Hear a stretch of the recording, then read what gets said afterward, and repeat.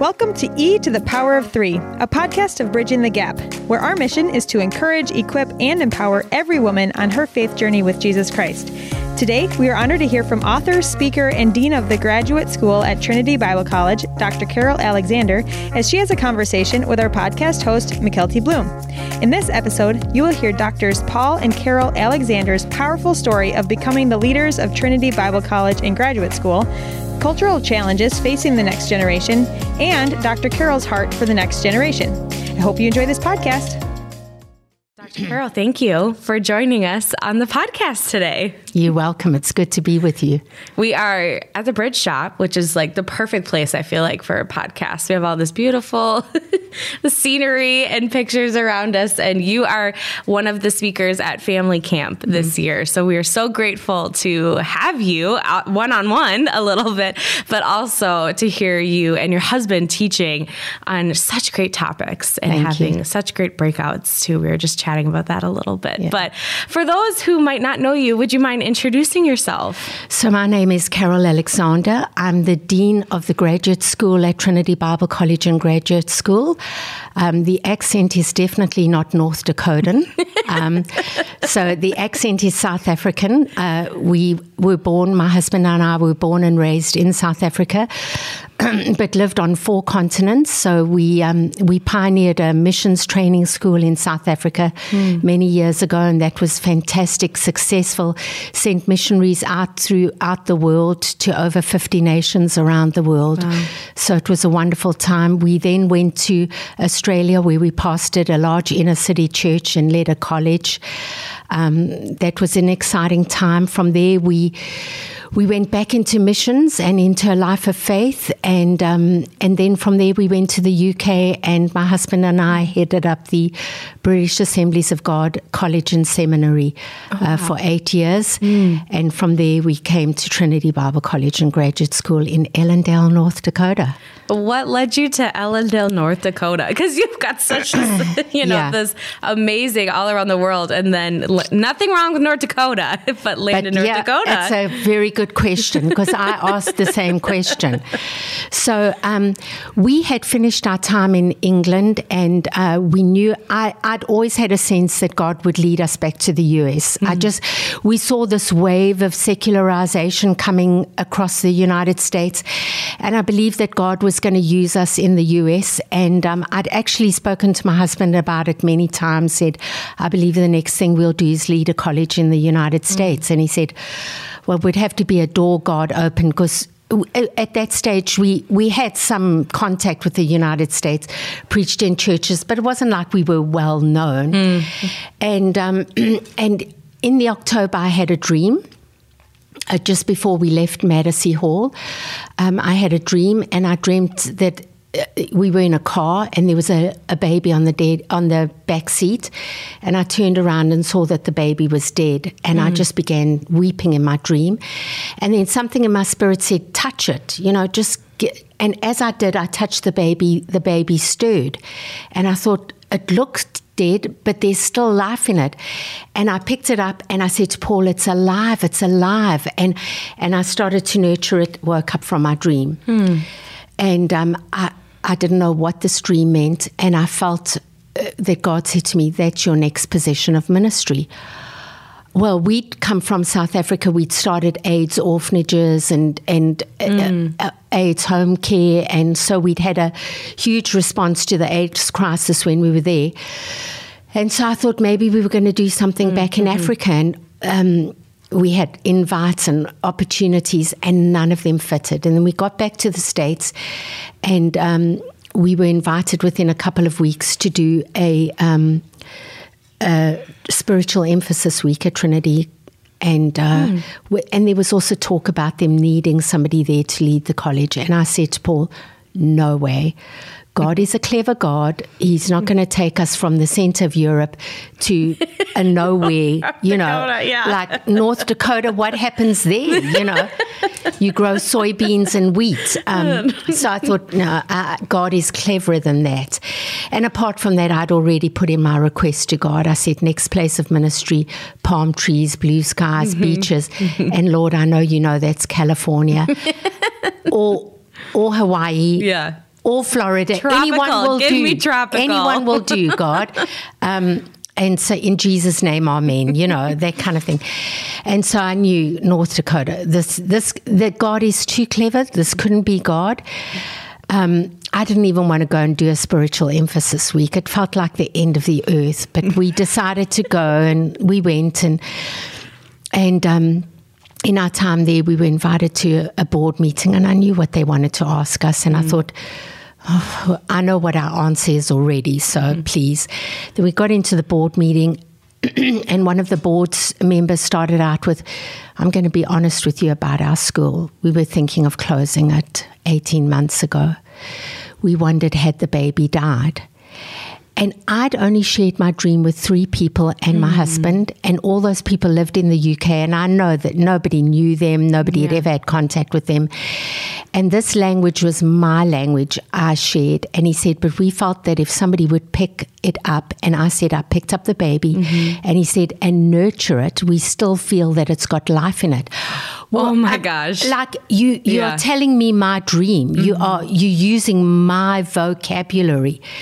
And there and then I thought, okay, God, it's not the blue skies and the golden beaches. But if it's where you want us, then my heart will bow and submit to your will. And we did, and we've been there now 10 years, and it's been just a fantastic journey. Wow. What a confirmation. Absolutely. Not a lot of people get confirmations like that, but that's pretty. We needed it. Yeah. We needed it. When we got there, the school was not in a good place. It was like it was on life. The baby was on life support, so it wasn't in a good place. But over the last 10 years, we've seen God do miraculous things, eliminated debt of over $7,000, we've done $20,000 worth of campus development, everything paid for cash, seen our numbers grow, see the programs grow, started a graduate school. We'd never had any graduate programs. We now have 5 master's degrees and a PhD.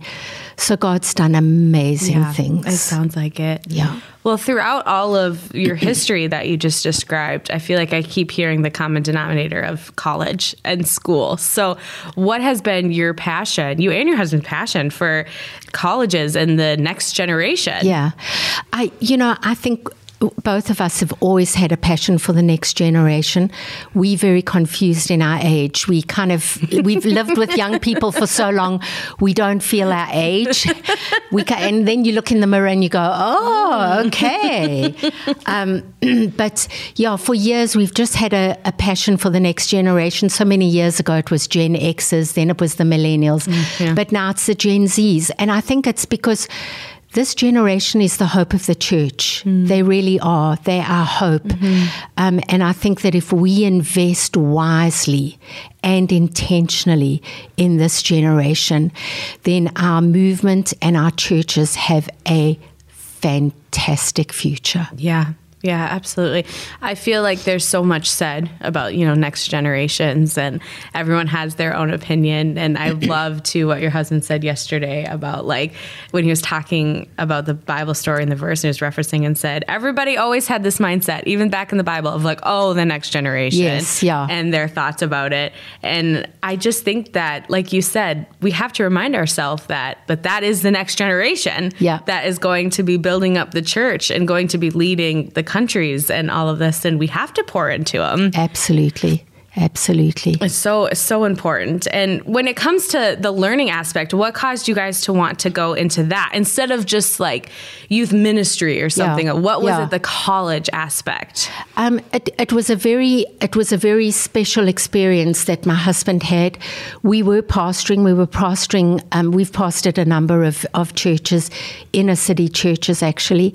We were pastoring a large inner city church in Johannesburg, and my husband just had an amazing experience with God one day, and almost felt like it was an out-of-body experience where he just felt God was in the room, and God said to him 3 things.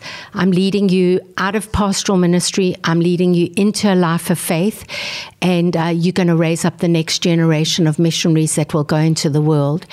And I think from then we've always had a passion for the next generation, for helping them, for putting tools in their hands, helping them to learn, to study, and become men and women of faith and men and women of God. I think that if we prepare the next generation well, they will do a very good job. So we've had a passion for, I'd say, over the last 40 years. We've been in ministry for over 46 years now. And for the last 40 years, our passion has been raising up kids and leading and training them. So are you someone that sees yourself as a continued learner? There are some people that are just still getting PhDs at, 80 years old. I love that. I love that. We have people in our PhD program who are in their 70s, and I just love it that they want to keep learning. Yes, absolutely. Believe in lifelong learning. Believe that, we need to be constantly sharpening ourselves. I love Psalm 78, 72, where it says, David shepherded the people with integrity of heart, and with skillful hands he led them. And I think, it's the two wings of leadership. It's the imperative that you have both wings at the same time, where you have integrity of heart, character, but where you also have those skills. So we put skills and tools in people's hands so that they can lead with intentionality. Yeah, because just like you said, we should always be learning. We should always, because I think with learning comes humility and understanding that we don't know it all. You're so right. And the more you know, the more you realize you don't know. It was at the end of my PhD where I thought, I know nothing. I honestly did. The end of my PhD, I thought, I know nothing. I've just scratched the surface. I've done this massive 150,000 word PhD, but I don't know anything, and you just realize there's no end to learning. There's no end to knowledge. Yeah. Always be learning. Always. So I know something that you really enjoy talking about is looking at trends and looking at the next generations and feeling that passion about it. So I'm just curious, what have you seen, any characteristics or traits in the next generations that are coming? Yeah. I think Gen Zs are very different to their millennial parents. I think some of the things that you see in them are what you see in their millennial parents, like they're technologically reliant, and to be very honest, addicted to technology. I think the statistic is something like 57%. Most teens spend such a large percentage, 4 hours to 5 hours a day on tech. That's huge.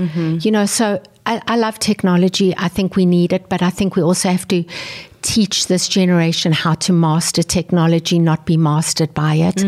I think they're a very lonely generation, very private. They're very anxious, very relationally ill-equipped.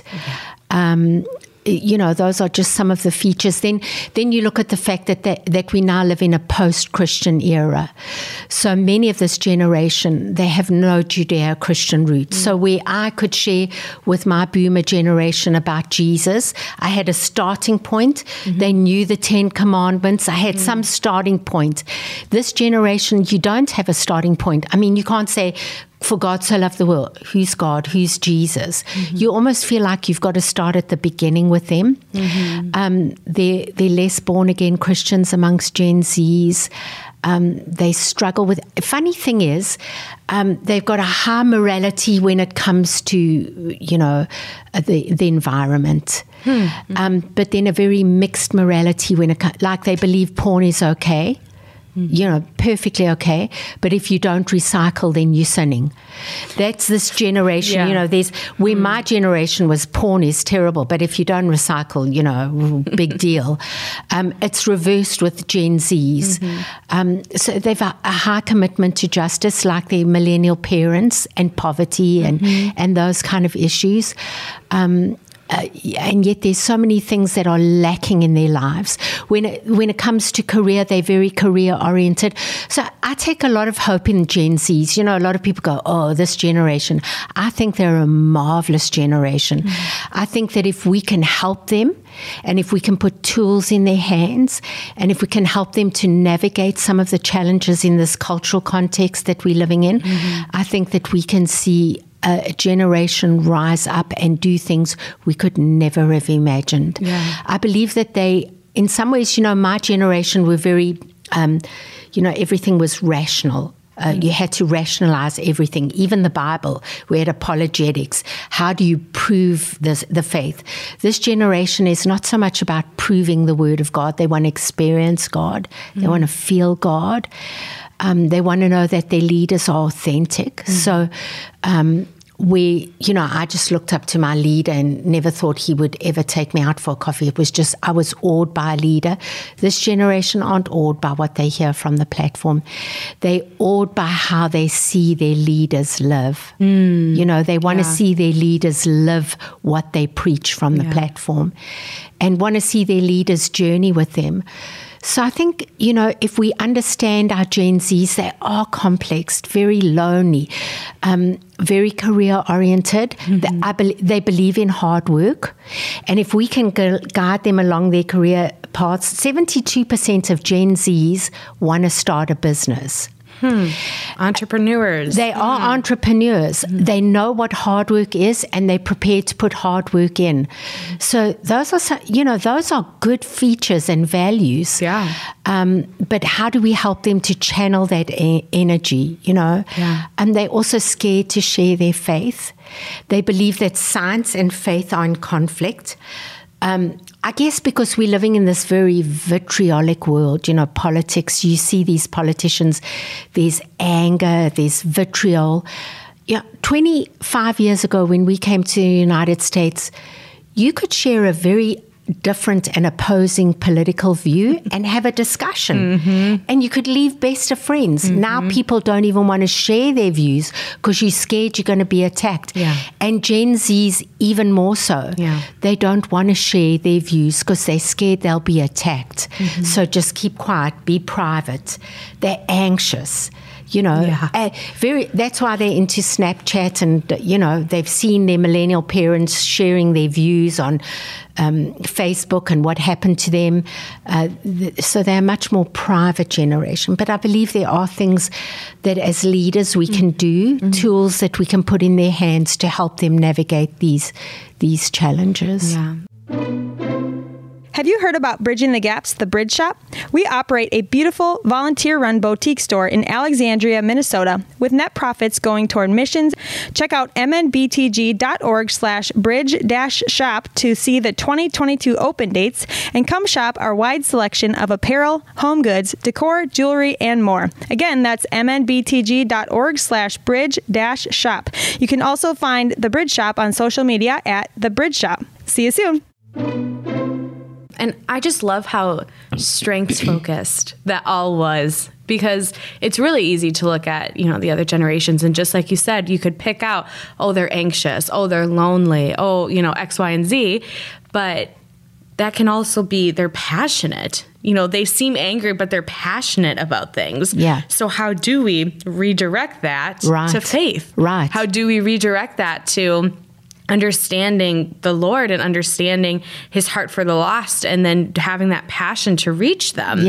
And the entrepreneur spirit where they're able to start building things. I want to start a church. I don't want to just start a church. I want to start this big organization that does, all those things, and really focusing on what can we do and using this culture, this cultural change, big and shift.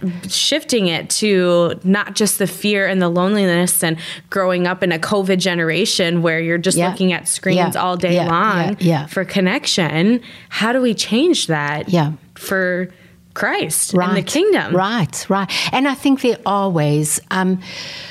First of all, I think we have to help them to be connected to their God. They don't know how to sit still, and their minds go so quickly. They can't concentrate for a minute. So I think one of the ways in which we can help them is show them the importance, with this connection to God, show them the importance of solitude and prayer. Just put your phone down, put it away. Just even learn to spend 5 minutes with God, just in quietness, listen to Him. Teach them about the value of solitude and prayer. And then I think we need to teach them the value of character. You know, we've got, values don't just come. They don't just come naturally to us. We've got to teach them. And I think more than anything, we've got to model them. That's what's so important to this generation is, okay, you talk about these important values at church, but will you model them for me? And I think that's so important, model the way. I remember a couple in a big church in Johannesburg, their 17-year-old son made his girlfriend pregnant. And the parents were utterly and totally devastated. And the kid said, how do we raise a baby? We just kids ourselves. And they said, well, pray about it. And that's pretty, I would have wanted to give some guidance, like, this baby's from God. This is God's given you this child, whatever, this is something you've got to live with. But they said, pray about it. And the kids came back a couple of months later and they said, we're going to keep this baby. And the parents said, wonderful. Tell us why. They said, well, we've watched you and we've seen your values and you've invested in AIDS orphans because you believe in life. You believe that every single child has a life and is worthy of a future. And so Mom and Dad, we're going to raise this baby. And today, that baby, I think, turned 14 the other day. And they've now got a family of 4 and raising their kids to love Jesus. But what was it? It was the values that they'd seen modeled in the church. Yes. So I think, connecting them to God, character, teaching values, just laying them out one by one. All these values are so important. The fruit of the Spirit, love, joy, peace, all of those are so important to talk about and to reinforce in their lives. It's not just about having parties at youth. It's about teaching them line upon line, precept upon precept. I think I think community is important, that we teach them that it's important to belong, commitment, come to church, be part of your youth group, just teaching them those very important values. And then I think also, connection to God, character, community. And then I think conversation. They're very afraid to share their thoughts. Teach them first to listen to others' opinions, that you just don't have your opinions, and then also teach them to share their convictions. One of the highlighted features of Gen Zs is that they're very afraid to share their opinions. They don't want to get into trouble. So they're not going to share their opinions. But we can teach them, you've got these convictions, you've got these solid convictions based on biblical truth, but you need to be able to share them, and you can do them with civility. So marry conviction with civility. We've watched our politicians. They have convictions, but they don't know anything about civility, and they've modeled something awful to this next generation. I mean, we model something different in church, but just watching it's horrible to watch this vitriol amongst these. What have they modeled to young people? It's dreadful. And we need to teach our young people that you can share your faith with civility, and that actually science and faith are not incompatible. That the God of science is the God of the Bible, and they're not incompatible, and help young people to see that and to navigate those challenges. I think those are some of the important ways in which we can help this generation navigate some of those challenges. That is just such a huge point. I feel like we could talk about that specific piece for hours, and it's not even the celebrities or the politicians. It's how Gen Z is seeing people, their parents on Facebook react to each other, and just to family. And Absolutely. They're learning, and they're learners. They're such learners, and they're seeing that. And it is so important in how we model it. And you touched on this earlier, but that authenticity piece is what they are craving and desiring, because living in a world full of confusion. I mean, I am sitting here, I'm almost 28, and I just am like, I don't know sometimes what to even think anymore, how to feel, because there's so much in both directions. So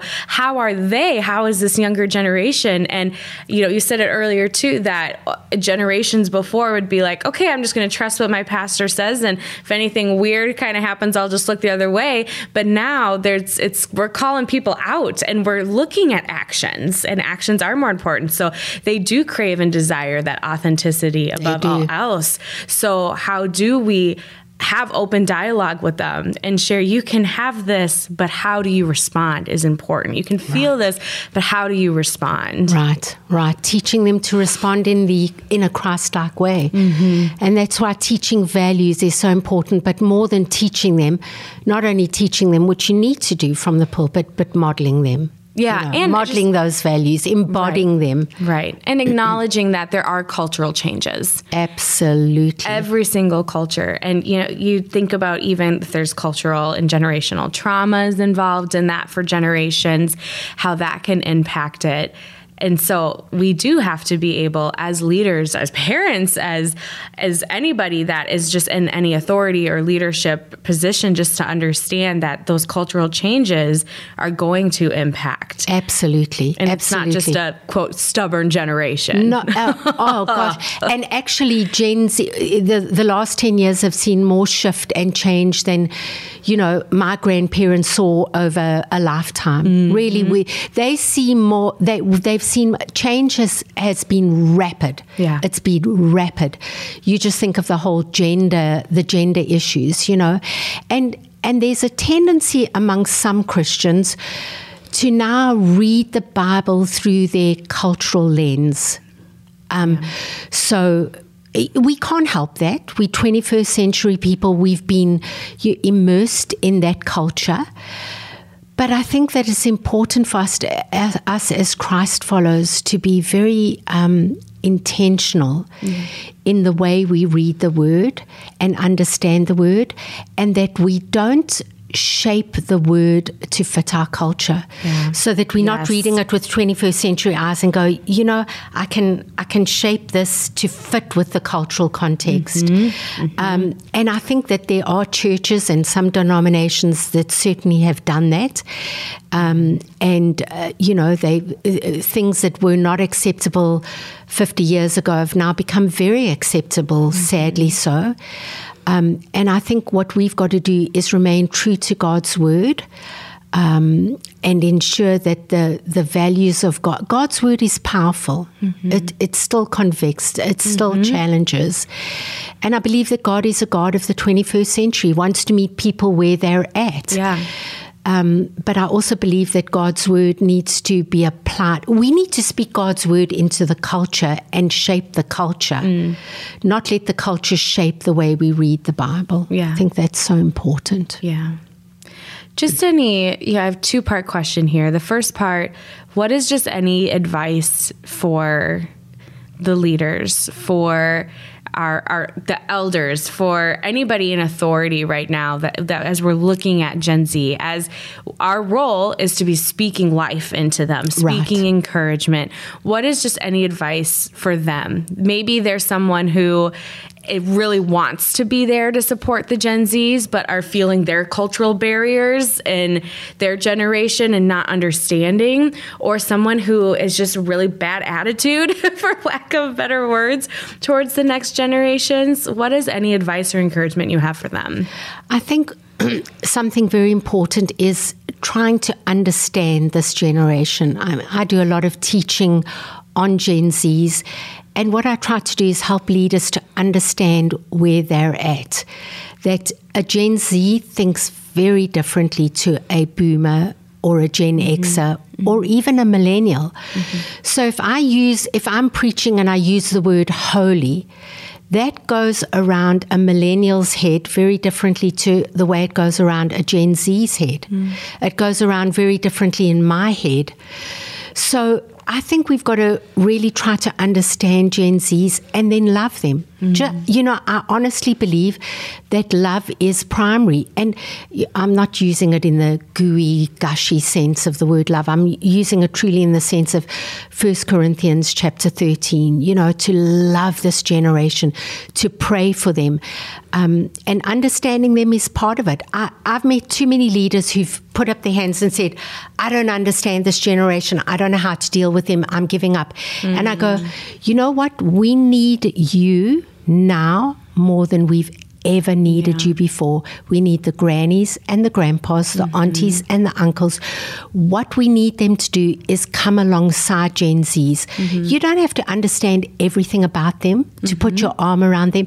They want you to put your arm around them and journey with them and love them. And we can all do that. We don't have to understand everything about them, but we can all put our arm around them and love them. And I think we need to do that. So I think that's one way in which we can really help Gen Zs is just embrace them, journey with them, accept them, love them, help them, challenge them. That's so good. And my final question today as we're wrapping up on time is, what is your advice for the Gen Zs listening? So we've talked a lot about people pouring into them, but how can they stand strong during this time of massive cultural changes and confusion and conflict? How do they stand strong in this? Well, I think I would highlight 2 points. I would highlight this point of connection to God. Make sure that you're connected to God. Make sure that you develop your relationship with Jesus. That's primary. So this whole idea of solitude and prayer is very important for our Gen Zs to ensure that they have those moments with their God. And then to be connected to a community, how very important that is. Get connected to a church, to a youth group, find Christian friends. That is imperative. That you're mixing with like-minded people. I think there's so much more I could say. Spend time with leaders so you can develop those values and embody those values. But I think the 2 important things that Gen Zs need to know is be connected to your God and be connected to a community. That's the perfect way to end it. I love that. Good. Well, thank you so much for just taking the time just to encourage and show light in the next generation and to bring awareness and understanding. Hopefully everyone listening today just has a couple takeaways of what can I do to maybe shift my perspective and create more of an understanding of what I need to do to pour into this incredibly important generation. Absolutely. So thank you. And I look forward to hearing you at the rest of Family Camp. Yes. And hope you have a good time and thank you. Can enjoy yourself while you're here too. Thank you. Thank you for having me. Just a great joy to be with you today. Absolutely. Thank you for joining us for this episode of E to the Power of 3. We were honored to hear from Dr. Carol Alexander on leading the next generation. Learn more about Dr. Carol and Trinity Bible College and Graduate School at trinitybiblecollege.edu or by following Trinity Bible on social media. Dr. Carol has also authored books, which can be found on Amazon by searching Carol Ann Alexander. You can also learn more about Bridging the Gap at mnbtg.org by downloading the Bridging the Gap app through your app store or by following MNBTG on social media. Thank you for joining us today, and we look forward to being with you next time on E to the Power of 3.